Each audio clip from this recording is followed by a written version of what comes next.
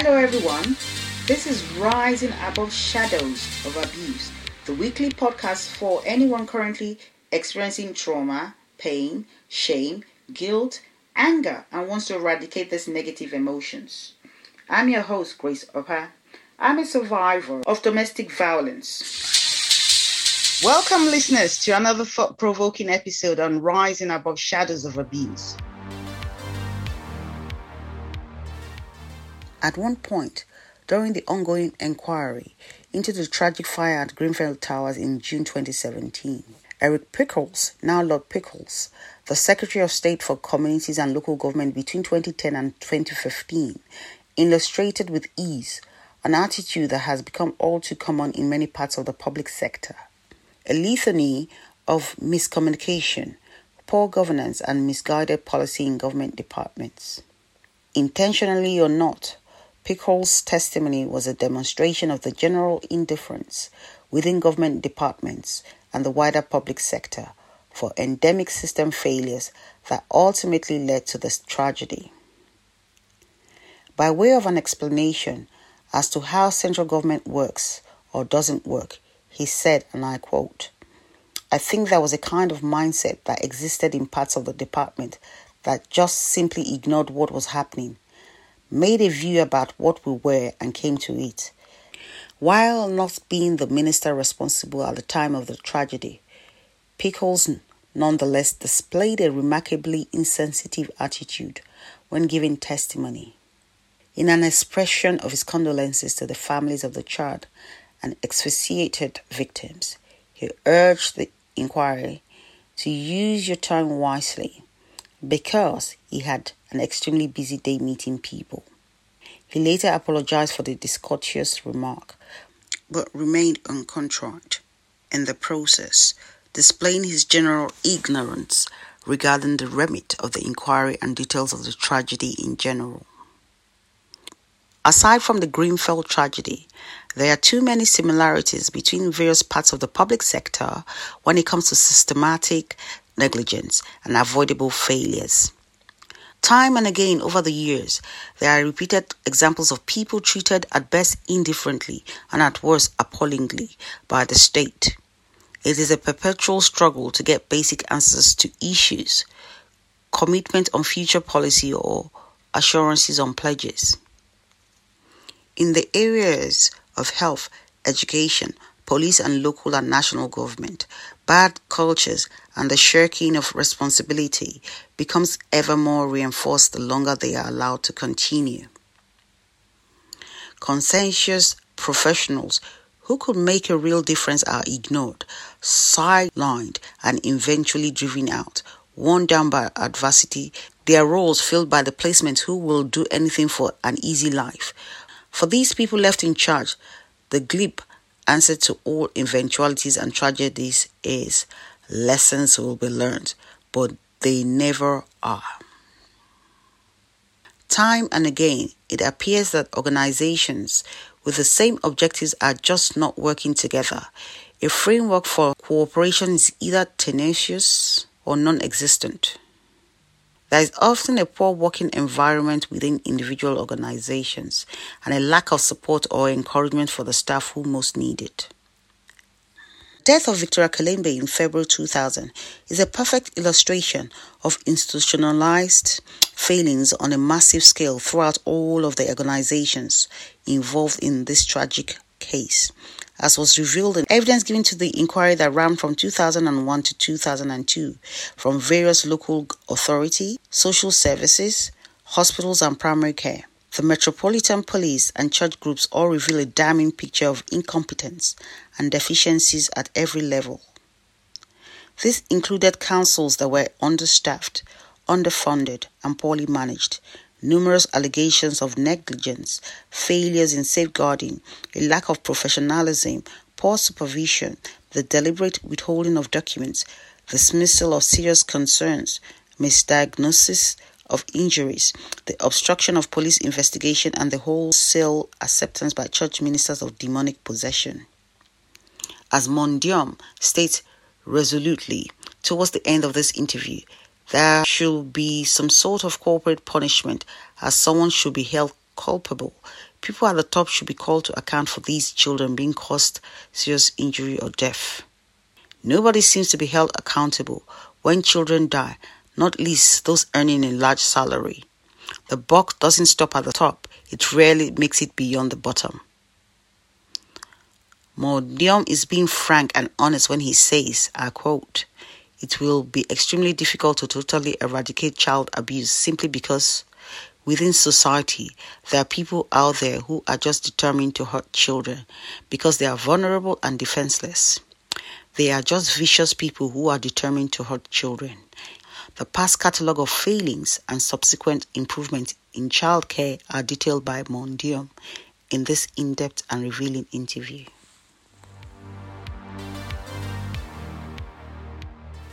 Welcome, listeners, to another episode of Rising Above Shadows of Abuse. Today's episode, I'll be talking to the director of Victoria Climbe Foundations, Mr. Diom. Welcome, Mr. Moore. Thank you. Thank you, Grace. Can you tell me a little bit about yourself and how you started with the foundation? Grace, it's an honor to participate really in your program and to be with you today. Thank you. The foundation was initiated post Victoria Climbe inquiry. I mean, the inquiry into the death of Victoria Climbe. We worked very closely with Mr. and Mrs. Climbe at the time, the parents of Victoria Climbe, advising them during the course, advising and supporting them during the course of the public inquiry. As you may know, they were not of England, of the country, and speak very little English at the time and were French fluent or French speaking. And within the foundation, we had those tools.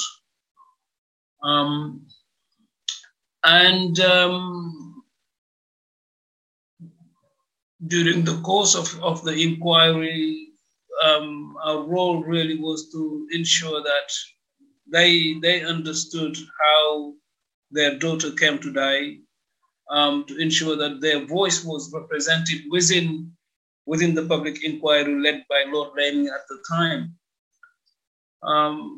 And post public inquiry, as you know, a report was published with recommendations, and then in response from the government, the Green Paper was established.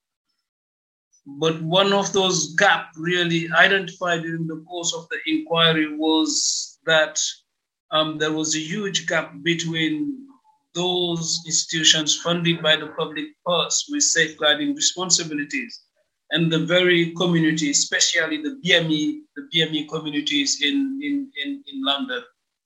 You know, and we thought that together with the parents of Victoria Climbe, they needed an organization that will kind of represent the voice of the voiceless, if you like, or the voice of the community. And that's how really the organization was born, co-founded by myself and the parents of Victoria Climbe. Now, during the course of the years, we've been campaigning for improvement in child protection and policy, and a better rapprochement between the institutions with safeguarding responsibilities, and especially, but not limited, the BME community. There's been a number of similar cases in the past 20 years. Baby P, Arthur Labinger Hughes, Star Hobson, which can be used as comparison to see what has improved.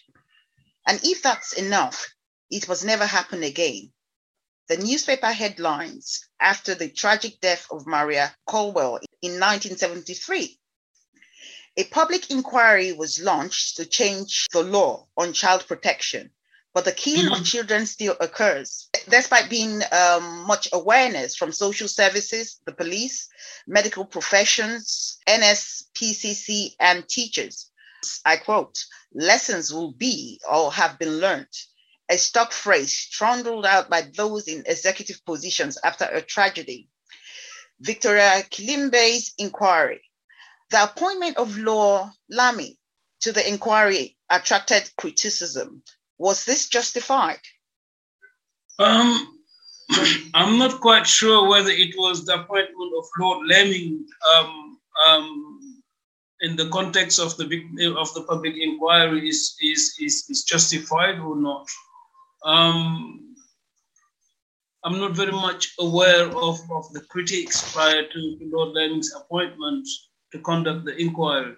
But what I'm sure of is this, that he delivered a good job and conducted the inquiry in the most professional way. That I can tell you, because I was part of it from the beginning to end.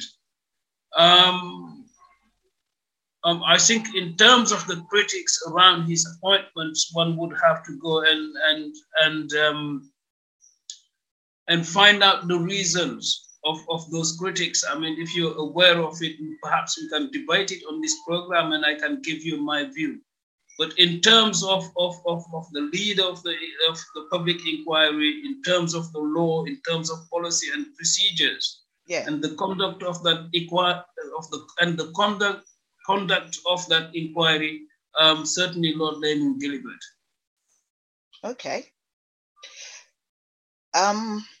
The judge in the trial following Climbe's death described blindly incompetence from police, social services, from 4 local authorities, NHS, NSPCC, and local churches, who failed to properly investigate evidence of abuse.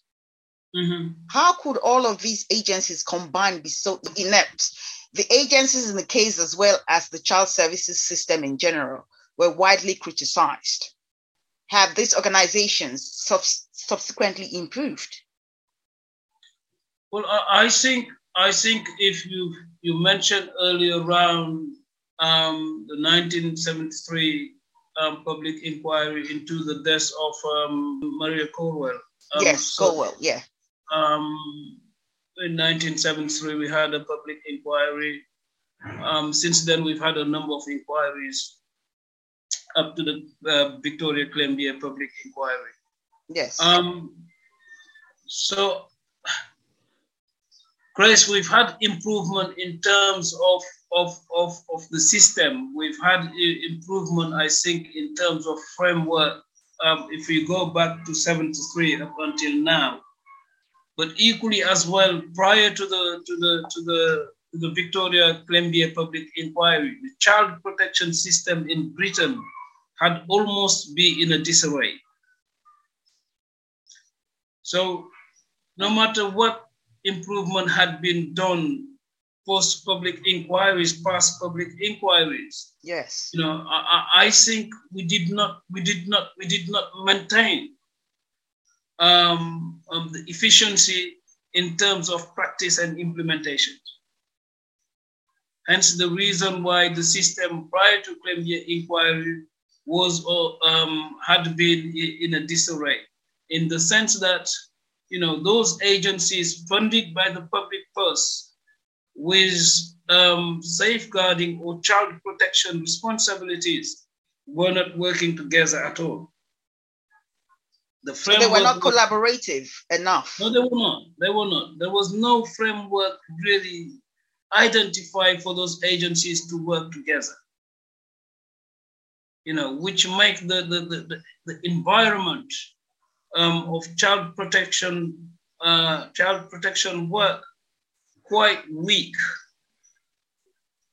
You know, and a lack of support, especially for frontline social workers. That happened for many years, and I'm sure, you know, if we look into it, then that contributed to the death of the children we've seen post Maria Colwell's in 73 up to Victoria Climbe. Okay. So why did so many of these giving evidence to the inquiry deny responsibility for her death and shift the blame to others? Well, I think, you know, for me, I think those were individuals really. If you remember at the start of the Victoria Climbe public inquiry, the agencies involved, their approach, rather than taking responsibilities, they were passing the buck to each other. you know, and I think that contributed as well to this, to those individuals giving evidence, not to assume or take their responsibilities from the beginning, you know. Equally as well, they were in a position where they were refusing to take responsibility, or where they have even wanted to take responsibilities, they didn't want to expose the lacunes or the loopholes within the organization they were coming from. You know, because the system was just not working in terms of framework. The framework was non-existent. The working together was non-existent. Within individual organizations, the environment was very poor, you know, and the focus was just not on that child or on the children at all. So in essence, you're telling me the people responsible were kind of covering up for their inadequacies. Well, they were covering up. There was a big cover up in the beginning of the public inquiry, and this is why the reason why, instead of assuming responsibilities and move on, the initial position was to pass the buck. But thank God we had an extremely diligent and courageous lawyers in the name of Neil Garnham there, who managed really to take control of the situation and be very, what's the word again, and just be very ethical, open, and honest, you know, with the evidence that were there against those institutions, and focus on them and direct the inquiry of assuming and taking responsibilities rather than passing them back. And that was the work of Neil Garnham at the time of the inquiry. Thank you so much for that. So the next question is: Social Services Inspectorate, SSI, and Haringey Council were late in providing evidence to the inquiry and proffered all sorts of excuses as to their reasons. Why did they do this? Well, the simple answer, Grace, is that they wanted to cover up, as I mentioned earlier on. Okay. You know, I remember the shortcoming of Haringey in terms of delivering the papers or the files from their offices. I mean, it took Lord Lemming to threaten them with legal actions, for them to come forward with the necessary files and papers. Okay. You know, the inquiry had to go into a second phase, and one of the reasons why was because, you know, as the inquiry was going, towards the end of the inquiry, we realized that Haringey had not delivered all the files they should have delivered to the inquiry. And that's the reason why the inquiry went into a second phase. And the reason, the type of behavior was nothing but to cover up their mistakes and how they failed Victoria Climbe. Okay. The inquiry also heard that many of the councils were understaffed, underfunded, and poorly managed. Has this changed in the last 20 years? I think it's changed to a certain extent, in the sense that the public inquiry into the death of Victoria brought us radical change into the child protection system in Britain. You know, we've managed to establish a good framework which bring together the institutions I talked about with safeguarding responsibilities to work together, i.e. social services, the police, health, education, and so forth. Okay. To work together. I think we have, you know, an example of that was the creation of the LSCB, the Local Safeguarding Children's Boards, at the time. I think where we fall short, Grace, and I think that is the reason why post-Victoria Climbe we've seen children that have died that mirror Victoria Climbe. Kyra Ishak, Baby P, the recent cases we've seen in England and so forth. Star Hobson, yeah. Star Hobson and so forth. And the reason why is because, we, instead of focus of implementing the changes or the new laws or the new framework, driving the new framework efficiently, I think we've focused more on new reviews, and this is why we've had the Monroe reviews post Lord Laming, we've had the Wood reviews and so forth. In my views, those reviews was totally unnecessary while we were in the middle of implementations, the changes, implementations in terms of the changes, and that those lack of implementation led to really the almost the withdrawal of frontline staff, social workers working directly and supporting families. And part of the framework within the principle of every child matters, was the language that's being used now by the current government. And that were frontline staff to be close to the community, frontline staff to be close to families, and frontline staff to work directly with children. They have responsibilities too. And that's what needs. That's what needs to be done, Grace. And until really we began to focus on implementing legislations and procedures, I'm afraid to say we will live to see more children that mirror Victoria Climbe. So it means we'll just be going around in circles. I mean, it's such a sensitive topic, Grace, because we're talking about the protection of children here. It's sad that, we have to use such terms of going around in circles, when what should be done really is to work to ensure that the abuse of children, the exploitation of children, the deaths of children, the serious injuries of children are stopped. And the only way to do it is we make sure that if new work is being done, if the framework if you have established framework here in the case of, for example, if I take the case of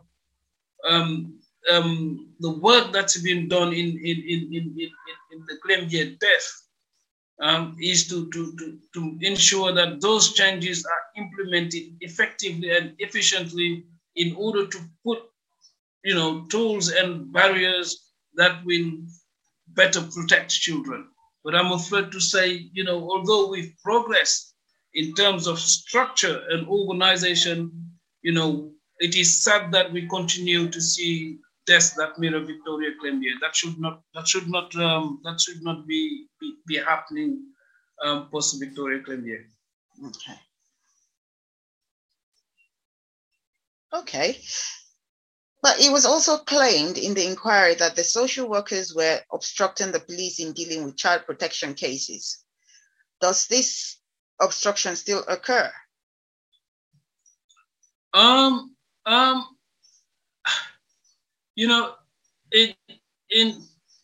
the work of the Victoria, in our advocacy case work,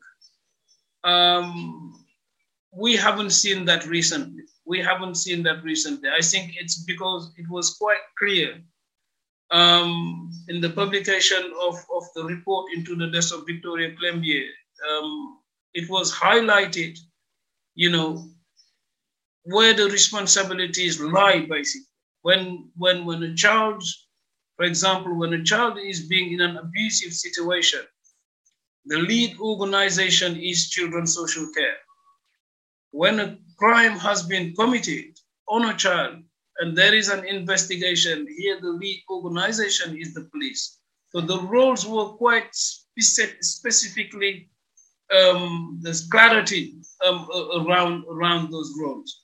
So I think we see less, of a, for example, social worker, professional social worker try to stop a police officer from doing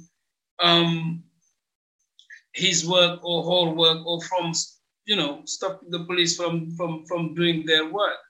And I think as well, the creation of the LSCBs, the London Safeguarding Children's Board, Yeah. Made it easier so that, they work together, and each of them basically play their roles in the context of safeguarding or child protection work. I think the framework was quite solid to the extent that there should not, we couldn't have confusion whose role it is to intervene when there is an issue with a child. With a child. So in essence, each role was specifically. Yes, it was specifically, well, put it this way, they all knew their responsibilities when there is an incident, when there is an issue. And I think, the communication began really to be improved between those agencies. So yeah, the roles were specific, and they all knew what to do and their responsibilities. Okay. So would you say racism and or aspects of Afro-Caribbean culture had a relevance in the Climbe's case? Otholabinjo Hughes' case and Star Hobson's case? Look, I'll take a wider than the Afro-Caribbean communities. I think, racism was apparent to many Black people within those institutions.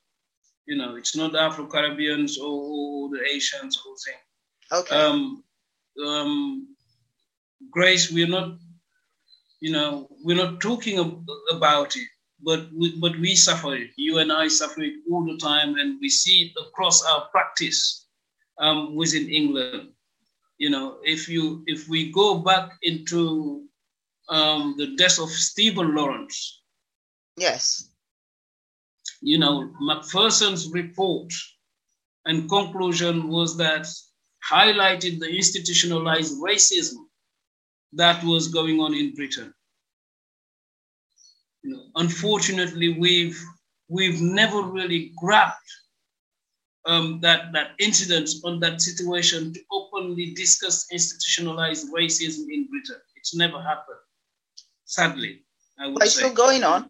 It's still going on with the case of Charles Q, which is a recent case of, a police searching a Black girl.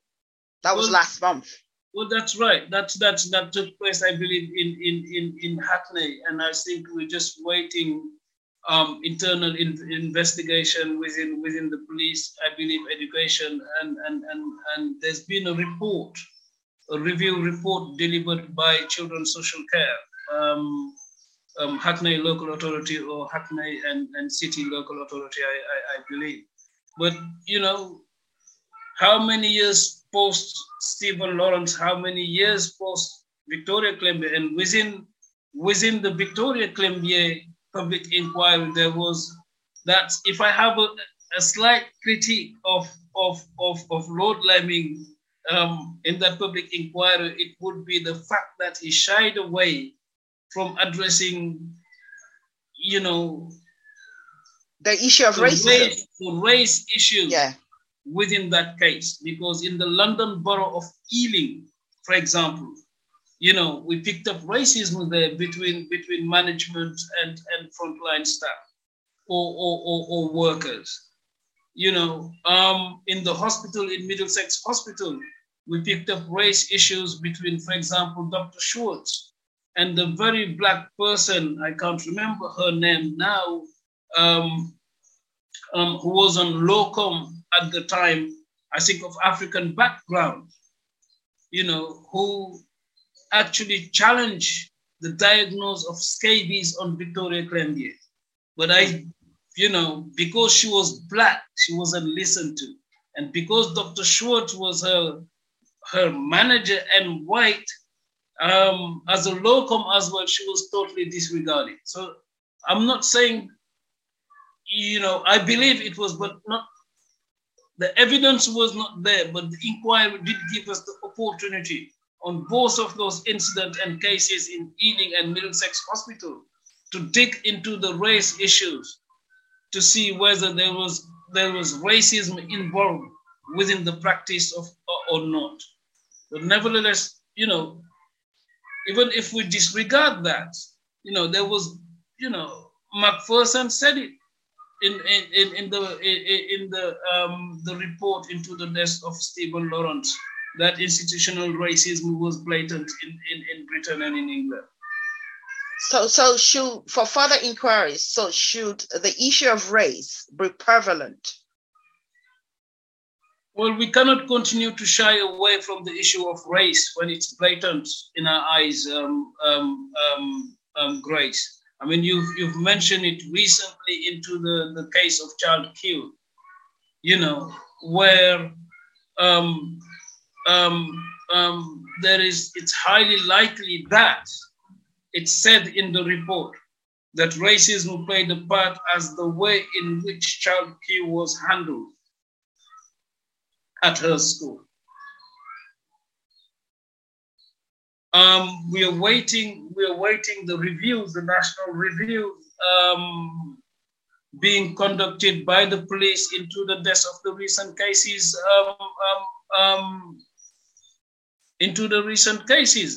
Arthur Labinger Hughes and Star Hobson's. Star Hobson's. Yeah. And we will see, what it will conclude, and we will be responding to that report. The inquiry found contradictory information in NSPCC's files, with details having been altered. Religious leaders thought that her injuries were due to demonic possessions. Kindly shed more light on this.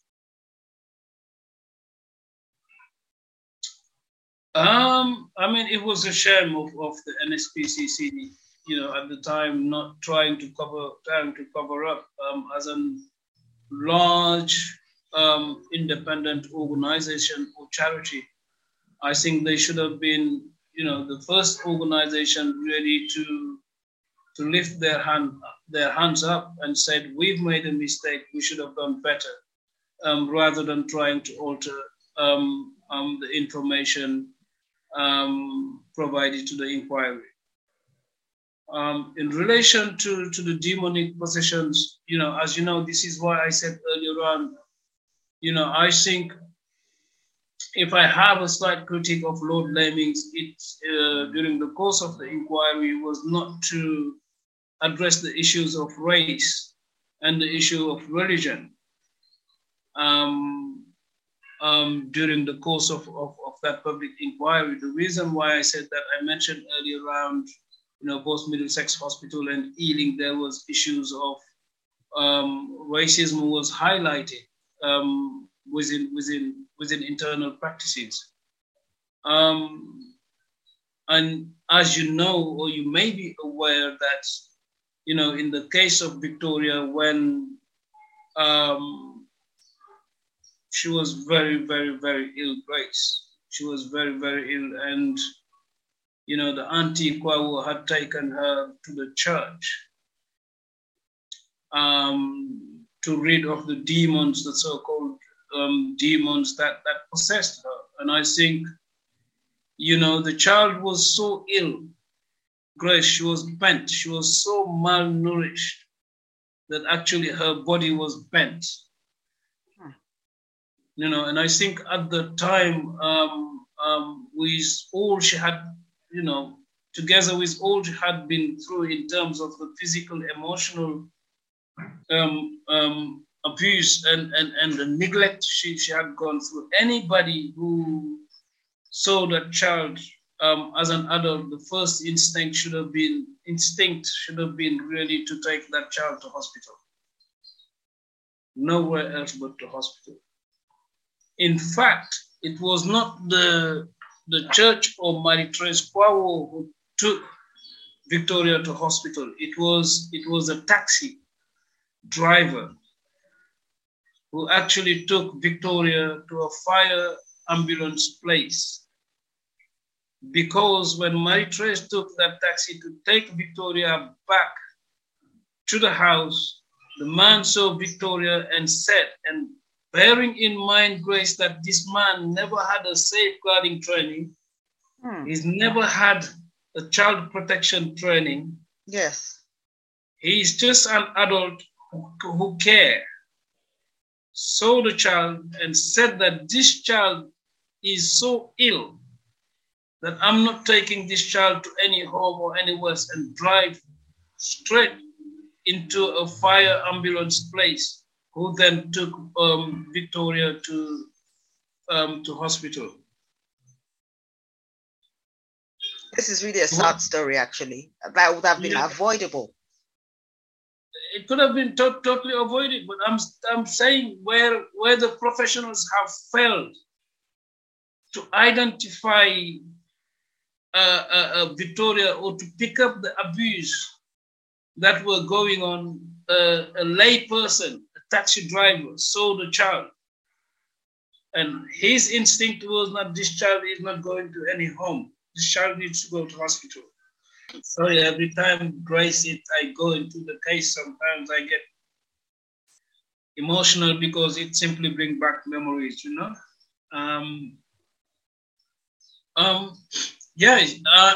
In terms of the demonic possessions and work is being done, we post public inquiry. I think the Victoria Climbe Foundation UK did a lot of work on that together with other organizations, and to a certain extent even the DFE, the Department of Education and Family at the time. Some of the grassroots work we did was to go into the community and raise awareness of this type of abuse. You know, using cases such as Victoria Climbe and other cases that have existed, to say, look, we cannot be in denial anymore. We're not saying, you know, our religion or our culture abuse children, but there is this type of abuse rising within our community, and we need to address it in order to exercise damage limitation here. And to be honest, the community responded. You know, they were all against abuse. None of them really liked what happened to Victoria and other children, Kyra Ishak, and so forth, who suffered similar type of abuse and eventually died under similar circumstances. And that awareness, that campaign we did for a number of years, led to, you know, the BME communities to begin to talk about this type of abuse linked to faith and belief. And rather than just seeing it as a taboo, I think our challenge was we wanted to bring a debate around it. Because if it's such a sensitive, because it's often involve a belief system, one's belief system, or one's culture, and so forth. So it was extremely a sensitive topic to talk about. And if you look into it, really, it has been perceived by these communities as a taboo for very many years, Grace. But we managed to kind of shift that taboo away from the community and open this type of abuse as a debate. And we did. And I think we went as far as the creation to the National Working Group, together with the Department of Education and Family, the DFE at the time. And I chaired it for 2 years or so. The National Working Group is still ongoing. I personally don't know. I'm a critique of the direction it's taking now, because it appears to be shifted. I'm no longer a member of it, but it appears to be shifting from the focus on children and into adults, and almost largely has been taken by local authority institutions rather than the voices of the communities is no longer representing in I think I see now within the national working group, and I think that's a danger for the simple reason that these communities representations are extremely important within those type of group because of the level of expertise they hold within them or they possess. So, it is what I can say in terms of the abuse linked to faith or belief. It's almost no longer a taboo within the relevant communities. And VCF contributed largely to that work, both at local and national level. Okay. So most of the abuse happens at home. What can be done to curb this? Does child neglect result in more death? And are children sleeping through safeguarding nets in relation to Star Hobson, Arthur Labing, Joe Hughes? What can be done to curb this? Well, Grace, we have to bring back the principles of every child matters. And what I mean by that, how we can bring that, or what I mean by that is to ensure that we go back to almost what I would define as traditional social work. And it's very simplistic. I think over the years, social workers have distanced themselves from the communities or from the very families they are to protect.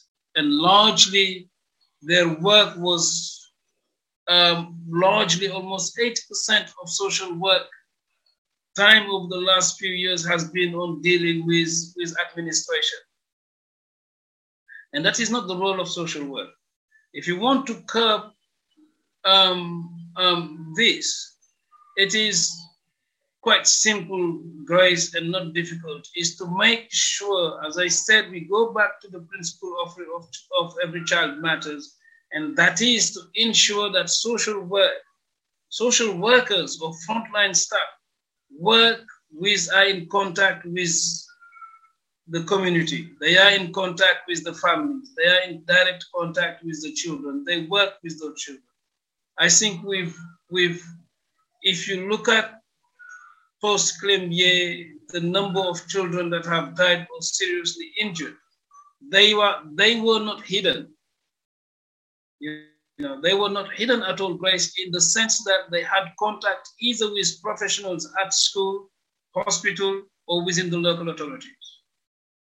But sadly, as what happened with Victoria, nobody spoke to those children, as nobody did not speak to Victoria. And we need to bring back that principles of every child matters. Ensure that social workers work directly with families and children, and that the focus of their work are on the child rather than anybody else. One of the things as well that's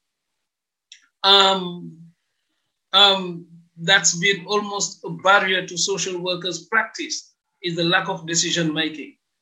They will sit on a case, they will work with the family, they will do a visit, but recently have not been able to make any decision.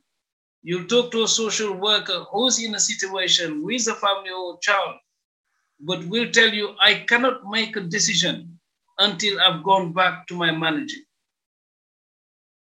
And I think the reason why that's happening is that establishment of middle manager within social work practice. Social workers, frontline staff needs to be empowered. They need to be empowered, and we need to allow them to make that judgment and that decision when dealing with that case or when dealing with that child. But it is wrong, in my view, absolutely wrong, not to allow the social worker, the individual social worker or social workers or frontline staff not to be able to make decisions when dealing with cases. It's absolutely wrong to be saying that I need to go to my manager to make a to inform my manager to make a decision. I think they should be allowed to really make those decisions that are there to protect and safeguard children. I actually agree with you more for that, because they are the ones in contact with their families. They're the ones in contact with the children, not the manager. Absolutely. The only thing I believe the manager can do is to give guidelines and make sure they are doing the job properly. So, that's right. And that's why I mentioned that I mentioned empowerment of frontline staff earlier on. You know, the manager is there. The manager is there to monitor the work of and to support. In fact, not just to monitor, but equally as well to support. Yeah. You know, that frontline staff or that social worker. The manager is there to review the file at times together with the social worker. But it should be entirely under the responsibilities of that social worker to make that decisions that will save or protect that child. Thank you. So does child neglect result in more death, and are children sleeping through safeguarding nets in relation to Star Hobson's and other Labinger Hughes? Well, I think we've seen an example of Star Hobson's recently, and Arthur Labinger Hughes recently sleeping through the net. That's why I mentioned earlier on, it's what's so sad around these cases is that they mirror Victoria Climbe case in the sense that, you know, they were not entirely isolated, these children. At one point, you know, they have come into contact with professional. If it's not from a professional from local authority as social worker, or someone in education, or someone in health. You know, and what is it that a taxi driver can pick up, you know, a child who's been ill and make sure that child is taken to hospital, that we as professionals trying to do this job, you know, cannot pick up this sign, the sign of abuse on children. What is it? It's a question I asked Grace. We cannot identify these children at early stage. The other thing is, if you look at, you know, these cases, they are not individual failures of frontline staff, Grace. If you analyze it deep in depth, often it's a systematic failure. You know, and this need to be addressed. You know, it's not just the frontline staff, but, you know, it's management. It's coming from top to bottom, the failures, and not bottom to top. So we need to address why these systematic failures. And I think for me, the reason why is there hasn't been a culture of accountability. We don't call for these people to account often. What tends to happen is, you know, you have a review. The reviews, if you look at the outcome of these reviews over the last 20 years, they are more of the same. As you mentioned in one of your questions, we will learn, lessons will be learned. Lack of communication, etc., etc. You know, we cannot afford to continue to have that. So I think, you know, it's about time when there are such cases, we call for accountability, and probably I go as far as to look into corporate punishment. Because so you want people, in terms of the system, somebody should be culpable. Somebody should serve as a deterrent for failures.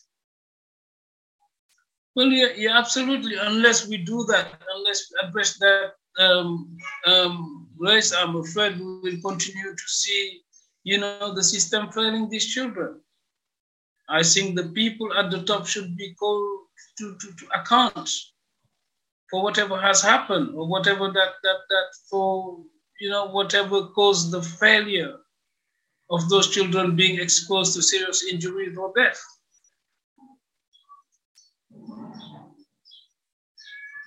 That's quite thought-provoking. So recently, I think it was last week, Baby P's mom, Tracy Connelly, has been said will pose a low risk of reoffending, according to the parole board.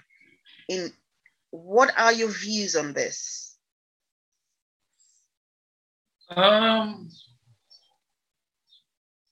Well, I think really my views on this are that I will go back to the proceedings or to the judges to make sure that the sentence of these perpetrators of these crime are not lenient. I believe with Baby P, with Tracy Connolly, I heard she had been released before on parole, and something went wrong, and then she went back to prison and so forth. But I have a mixed feeling on this. For me, if we believe that her sentencing has not been lenient, and that she served her sentence, then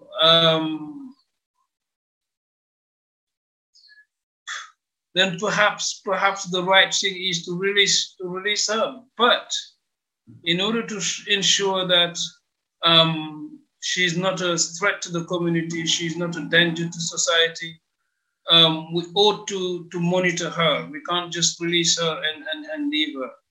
Perpetrators of abuse on children, are they inhumane, brutal, sadistic, or there's an underlying mental health issue? I think they're cruel, certainly. If you can be with a defenseless child, a vulnerable child,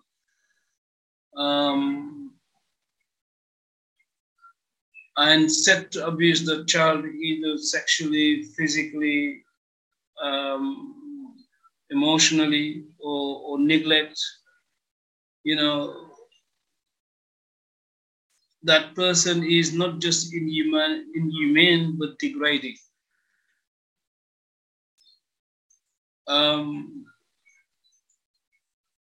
It will be extremely difficult to totally eradicate child abuse, simply because I think within our society there are people out there that are just determined to hurt children because they're vulnerable, and because they're defenseless. I don't know. I don't believe they are. I don't believe they're mentally unwell. I don't personally think they have health issues. I just think they are, in my view, vicious people determined to hurt, children who are often vulnerable and defenseless. And that's my view around it, around perpetrators of children. Any final words? I think the work continues, Grace. Certainly, the Victoria Climbe Foundation UK will continue to campaign globally against the abuse of children. I think the work goes on in terms of campaigning for improvement in child protection policy and practices within the UK. The work goes on in terms of bringing better rapport between those agencies funded by the public purse to protect our children and the BME communities. Through our advocacy casework, we continue to do that. We have a position in terms of the national review that's being conducted in the deaths of Star Hobson and Arthur Labinjo nationally. You know, that work continues. I think, you know, the focus in terms of child protection work should always be on the child. We must involve those representing, especially at community level, those children at community level, that their voices are heard at the decision-making level. We must ensure that, you know, the voice of the community is represented at that, you know, around the table where decisions are being made in terms of policy and practices. We believe that, to be honest, the national review that's being conducted into the deaths of Star Hobson and Arthur Labinjo needs to go much wider than just a national review. We are waiting on the conclusion and publication of that report, and we will look forward to respond to the national review that's being conducted by the government at the moment.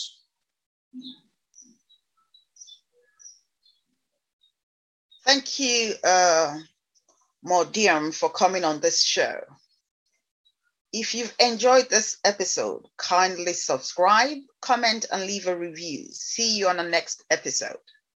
Thank you. Bye. For more Rising Above Shadows of Abuse news, head to our Instagram.com page or YouTube.com page /Rising Above Shadows of Abuse. And our email address is risingaboveshadowsofabuse@gmail.com. So interact with us. See you soon. Rising Above Shadows of Abuse podcast with Grace Offman. If you've enjoyed this particular episode, kindly subscribe, comment, and leave a review. See you on our next episode. Bye for now.